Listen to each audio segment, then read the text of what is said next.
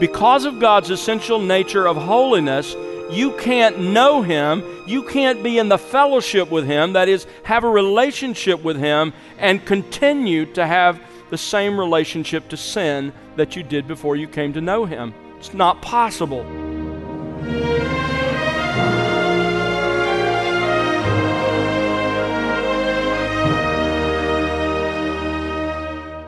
Welcome to The Word Unleashed with Tom Pennington. Tom is pastor-teacher at Countryside Bible Church in Southlake, Texas.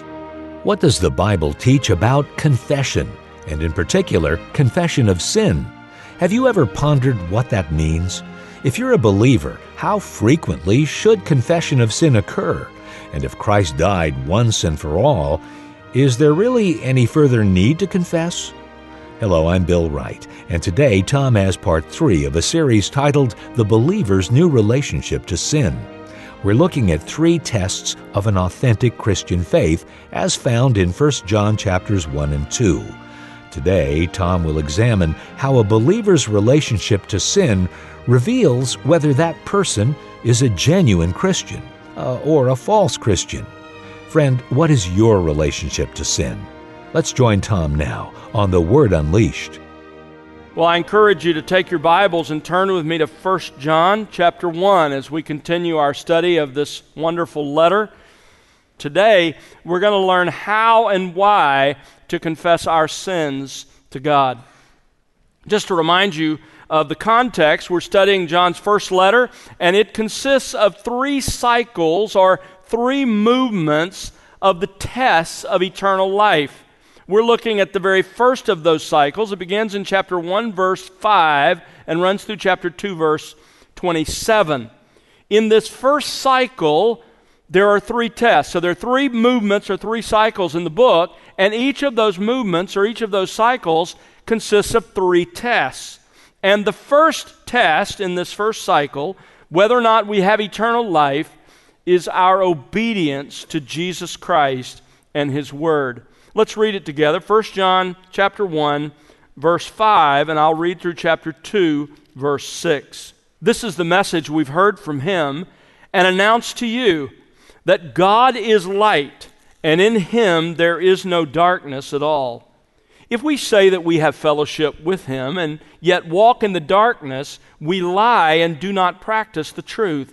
But if we walk in the light as He Himself is in the light, we have fellowship with one another, and the blood of Jesus His Son cleanses us from all sin.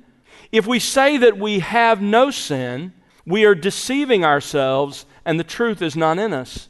If we confess our sins, He is faithful and righteous to forgive us our sins and to cleanse us from all unrighteousness. If we say that we have not sinned, we make Him a liar, and His word is not in us. My little children, I'm writing these things to you so that you may not sin. And if anyone sins, we have an advocate with the Father, Jesus Christ the righteous. And He Himself is the propitiation for our sins, and not for ours only, but also for those of the whole world. By this we know that we have come to know Him, if we keep His commandments. The one who says, I've come to know Him, and does not keep His commandments, is a liar, and the truth is not in him. But whoever keeps His word, in him the love of God has truly been perfected. By this we know that we are in Him. The one who says he abides in Him ought himself to walk in the same manner as He walked. Now, the theme of these verses we've reduced to this: you can know that you have eternal life, that you are a true Christian, because you now have a new relationship to sin. Now, this first test that we've just read together is based on 2 fundamental biblical truths. I've already introduced them to you. Let me mention them again. The first truth, as we saw in verse 5, is God's essential nature of holiness. Verse 5 says, this is the message we've heard from Him. We announce to you that. Here's the content of the message the apostles heard from Jesus. First of all, God is light. That is, God is holy. He's separate from sin. He's pure. He's morally right. And then it says, and in him there is no darkness at all. This is related to the first statement, but separate and making a separate point, and that is God is completely without sin. Everything we know as light here has shadows and shades and variation. Even the brightest light of the midday sun casts shadows. God casts no shadows. There are no hints of shadow in his character. He is all perfection. He's completely without sin. Now, because of God's essential nature, this is the point John is making here, because of God's essential nature of holiness, you can't know him, you can't be in the fellowship with him, that is, have a relationship with him, and continue to have the same relationship to sin that you did before you came to know him. It's not possible. That then introduces us to a second fundamental biblical truth that we started to look at last time, and that is the believer's new relationship to sin. If you have been born of God, just as God is light, you have become light, and you have a new relationship to the sin that you once enjoyed and lived in. In the rest of this section, beginning in verse 6 of chapter 1 and running through chapter 2 of verse 6, John shows how our relationship to sin reveals whether we are true, genuine Christians or whether we are false Christians. Now, let me just remind you of what I mean by a false Christian. A false Christian is someone who says, yes, I'm a Christian, I believe in Jesus, I've been saved, I know him, and yet truly isn't his. There are such people. Jesus says in Matthew 7 that at the judgment, many will say to me in that day, Lord, Lord, we know you. And he'll say, I never knew you. Depart from me, you who work lawlessness. And so clearly, there are many in the world who are true believers, and there are many attached to the Church of Jesus Christ who are false believers, false Christians. How do you distinguish them?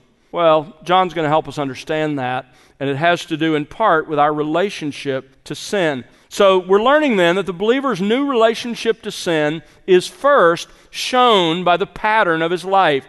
That's in verses 6 and 7. We studied that last time together. It's shown by the pattern of his life. A false Christian, verse 6, habitually lives in sin. He walks in darkness. That's what his lifestyle looks like. He's characterized by sin. A true Christian, verse 7, habitually lives in holiness. He walks in the light. He walks in the same moral purity that God himself has, not to the same extent, not without shadow. We sin, but it doesn't characterize our lives as it once did. Now today, we learn a second way that this new relationship to sin is shown. It is shown, secondly, by the admission of inherent sinfulness. By the admission of inherent sinfulness. This is the message of verses 8 and 9. As he did with the first explanation, he begins here with the false Christian. And in verse 8, he tells us that a false Christian denies his sinfulness. A false Christian denies his sinfulness. Notice verse 8. If we say that we have no sin. Literally, it's in the present tense in the Greek text. So if we are saying, that is consistently claiming that we are having no sin. Now, this expression, no sin, could mean that this person is denying that he's ever committed acts of sin. That's possible, but unlikely. And the reason it's unlikely is look down at verse 10. Verse 10 says, if we say that we have not sinned, that clearly refers to acts of sin. So it's best to see verse 8 as a separate denial, a different denial, not a denial of the acts of sin, but verse 8 is a denial of inherent sinfulness. In other words, this person is denying the presence of what theologians call original sin or of total depravity. And you can see this even in the wording. Notice the wording carefully. If we are saying that we are having no sin, singular, it doesn't say sins, but sin. This is a claim not to be in a state or condition of sinfulness. Again, not a denial of the acts of sin, but rather of an inborn disposition to sin. It is a denial of human depravity. Now, before I go any further, let me give you a couple of theological definitions just so you're clear. All right, I'm going to use a couple of phrases. First of all, original sin. What is original sin? It is a theological expression that describes the effects of the sin of Adam on every person. The effects of the sin of Adam on every person. Because Adam was your representative in the garden, because he acted in your place and in mine as well, because he fell, we have original sin. We have effects because of that. And there are two basic effects. The first is imputed real guilt. In other words, he acted in my place, his guilt is imputed to me. And I am guilty because of Adam's sin. We saw that in Romans chapter 5. Secondly, and more sobering in many ways, is inherited corruption. Not only did I get guilt because he represented me and failed, but I get inherited corruption from my parents. By natural generation, I have received inherited moral corruption. Now that corruption manifests itself, so that's original sin. That corruption that I inherited in original sin manifests itself in total depravity. And total depravity simply describes how far-reaching the effects of that corruption are. We say total. That doesn't mean every person is as bad as they could be, obviously. Total, maybe a better word is comprehensive. It is comprehensive depravity. That is, it affects every part of our nature, including every faculty and power of both body and soul. That's what the Scripture teaches, and I'll show you that in a moment. So what you have here in verse 8 was a first century denial of that reality, a denial of inherent sinfulness. Now, in the first century, this is what it looked like. I told you when I introduced this book that John is writing in part to confront those who believed the heretics and pulled out of the church. Remember chapter 2, they went out from us because they were not of us. Who were those heretics and what were they teaching? Well, the heresy that infected those churches was an embryonic form of Gnosticism. We call it pre-Gnosticism. Influenced by the dualism of the Greek philosophers that taught that matter is evil and spirit is good. That was the heart of what they believed. And so the pre-Gnostics argued this way. They said, since the body is matter and it's evil, simply because it's matter, it's irredeemable. Nothing can be done with the body. And so God doesn't really care what you do with your body. And so what you do with your body doesn't matter. It doesn't affect your relationship to God. It's just inherently evil, so do whatever your body wants. It really developed into an antinomianism, a sort of live however you want. And that's exactly what happened. You can read about it in the New Testament again and again as Paul and the other apostles confront this mindset. That was the first century. Now, I assume there are no Gnostics here. So what are the modern manifestations of this? You see, the denial of inherent sinfulness is still alive and well today. It just doesn't look the same as it looked in the first century. So let me give you just a couple of modern manifestations of what's going on here in verse 8. First of all, there are those who deny the reality of total depravity. This person says this, I'm basically a good person who sometimes makes bad choices. How many times have I heard that? How many times have you heard that? I am basically a good person who sometimes makes bad choices or decisions. You see, this person convinces himself or herself that when they sin, it's not really who they are. They'll even say that. I don't know why I did that. That's just not me. In other words, what I just did was an aberration. It was like an anomaly. It's not really me. Now, this view is common, this denial of the reality of total depravity is common in liberal mainline denominations, mainline Protestantism, like in the Methodist Church, the Presbyterian Church, other mainline churches. It's also the view, frankly, of the common man on the street. This is how most people think. A second manifestation of this or expression of this idea is denying the depth of total depravity. This person says, okay, I recognize that there is a part of me that's bad, but I'm not totally bad. There's also a part of me that's good. So here's the person who says, okay, yeah, I can't ignore the fact that there is a part of me that's bad, but I'm not all bad. A third manifestation is denying the extent of total depravity. This is the person who says, okay, I admit it, I'm not a good person, but it's still true that I sometimes do good things. So I'm not entirely without something praiseworthy. You see, most people will admit to sometimes committing acts of sin, but most will not admit that they are totally depraved in all parts of their being. They will not admit that their minds, wills, emotions, and bodies are terminally infected by sin. They will not admit that there's nothing spiritually good in them, which is exactly what the Scriptures teach. A fourth manifestation or expression of this in our day is denying the guilt for sinful choices. In other words, this is a person who says, okay, I do make bad choices. I do sinful things, but it's not really my fault. It's not me. My bad choices aren't my fault. It's because of something else. It's something external to me that's made me this way. It's my culture that's shaped me. It's the internet. That's why I have the problems I have. It's my environment. It's my dysfunctional home. It's my psychological problems. That's why I am the way I am. Mark this. Unbelievers always refuse to take full responsibility for their sin.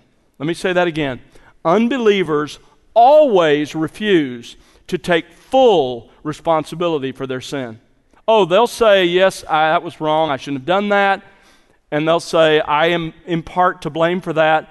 But they'll never come to the place where they'll say, it is entirely and completely my fault. God's not to blame. My family's not to blame. My genes aren't to blame. It's me. Only the Holy Spirit can bring a person to that place.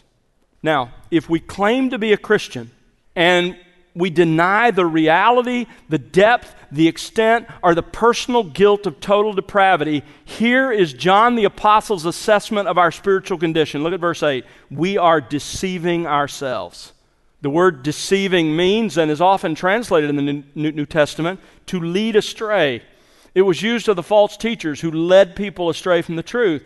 Ironically, here, the person is leading himself astray. He's leading himself away from the truth. The point is, this isn't an accident. This is not a misunderstanding. This is deliberate self-deception. He persuades himself that he's not a sinner. Why do I say it has to be deliberate? Because he knows. Every person on this planet knows he's a sinner. I have that on the authority of God himself. Remember Romans chapter 1, verse 32, talking about the Gentiles, even those who don't have the Scripture? What does he say about them? They know the ordinance of God, and they know that those who commit such things are worthy of death, but they do them anyway. Romans 1:32. You say, how do they know?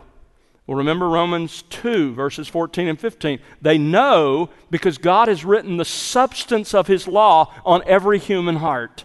And so here's what happens. A person knows. They know that they're sinning, and they know that their sin deserves death. What do? They begin to talk to themselves and convince themselves that, no, that's not true. I'm really a good person. I'm really okay. That's why he says here, they deceive themselves. It's deliberate. And therefore, verse 8 goes on to say, and the truth is not in us. The truth here is the body of Christian truth. This person does not truly believe the body of Christian truth. Why? Because if you deny your sinfulness, then it always leads you to a different gospel, right? It's never going to lead you to the true gospel, because instead, you're going to see that you can contribute somehow. So these people, they're not in Christ. Those who deny that they have a sinful disposition that lies behind all of their sinful actions are deceiving themselves. They've told themselves that lie often enough that they've actually started to believe it. And God's truth, the truth of the gospel, is not in them, because you can't be saved. Mark this, you cannot be saved until you first come to realize your own spiritual bankruptcy. Well, let me ask you, has there ever been a time in your life when you have really come to understand, and you still live in this understanding, that you're not just spiritually sick, you were spiritually dead? And you're not just spiritually poor, you are spiritually bankrupt. You have absolutely nothing to offer God. This is where it starts. Matthew chapter 5. Verse 3, blessed are the poor in spirit. Literally, the Greek word there is beggars. Blessed are the beggars in spirit, for to them belong the kingdom of heaven. You don't get into the kingdom till you realize you're a beggar. You're bankrupt and you have nothing. All you can do is throw yourself in the mercy of God. That's why Jesus told that parable in Luke 18, where he talks about the Pharisee and the tax collector going to the temple to pray. You remember? And the Pharisee stood and prayed to himself and talked about how wonderful he was, and he didn't ask for forgiveness, because he didn't understand his inherent sinfulness. But the tax collector wouldn't even lift up his eyes to heaven. What did he do? He beat on his chest saying, God, be merciful to me, the sinner. That's how you become a Christian. So you have to realize your own spiritual bankruptcy. So a false Christian denies his sinfulness. That brings us to the second part of it in verse 9. The other side, a true Christian admits he's a sinner and confesses his sins. A true Christian admits he is a sinner and, along with that admission, confesses his sins. Look at verse 9. If we confess our sins, he is faithful and righteous to forgive us our sins and to cleanse us from all unrighteousness. Now, remember, this verse is correcting the false claim of verse 8. So that means there are a couple of things implied here that aren't directly stated. Let me just bring those out before we look at what's directly stated. First of all, this verse implies that the true Christian admits his total depravity before Christ. He admits his total depravity before Christ. As I said, this is how we became a Christian. You have to start by acknowledging your spiritual bankruptcy and throwing yourself on the mercy of God in Christ. David described our total depravity before Christ this way. He said, Psalm 51:5, behold, I was brought forth, I was born in moral guilt, and in sin my mother even conceived me. By the way, that's not a comment about his mother. That's a comment about him. You see, when he looked at his sin with Bathsheba and his murder of her husband Uriah, he didn't say to himself, you know what, that's just not me. I don't know what happened that day. That's just not who I am. No, he said, no, God, it's exactly who I am, and it's exactly who I've always been. I'm taking full and complete responsibility for the choices that I made. He wasn't claiming his sin was an aberration. He was saying sin had been a reality in his life since he was conceived, and he was just acting out who he was. Isaiah 64:6 says, all of us have become like one who is unclean. All of us, like one who is unclean. And listen to this. All our righteous deeds, your best moment, is like a filthy garment. And all of us wither like a leaf, and our iniquities like the wind take us away. We see that this fall, right? The leaves fall and they're swept away by the wind. That's what happens. Our iniquities carry us away. We are so guilty. Jeremiah 13:23 says, can the Ethiopian change his skin, or the leopard his spots? What he's saying is, it's impossible to change our nature, our makeup, who we are. We can't do that. Then you also, if the Ethiopian can change his skin, the leopard his spots, then you also can do good who are accustomed to doing evil.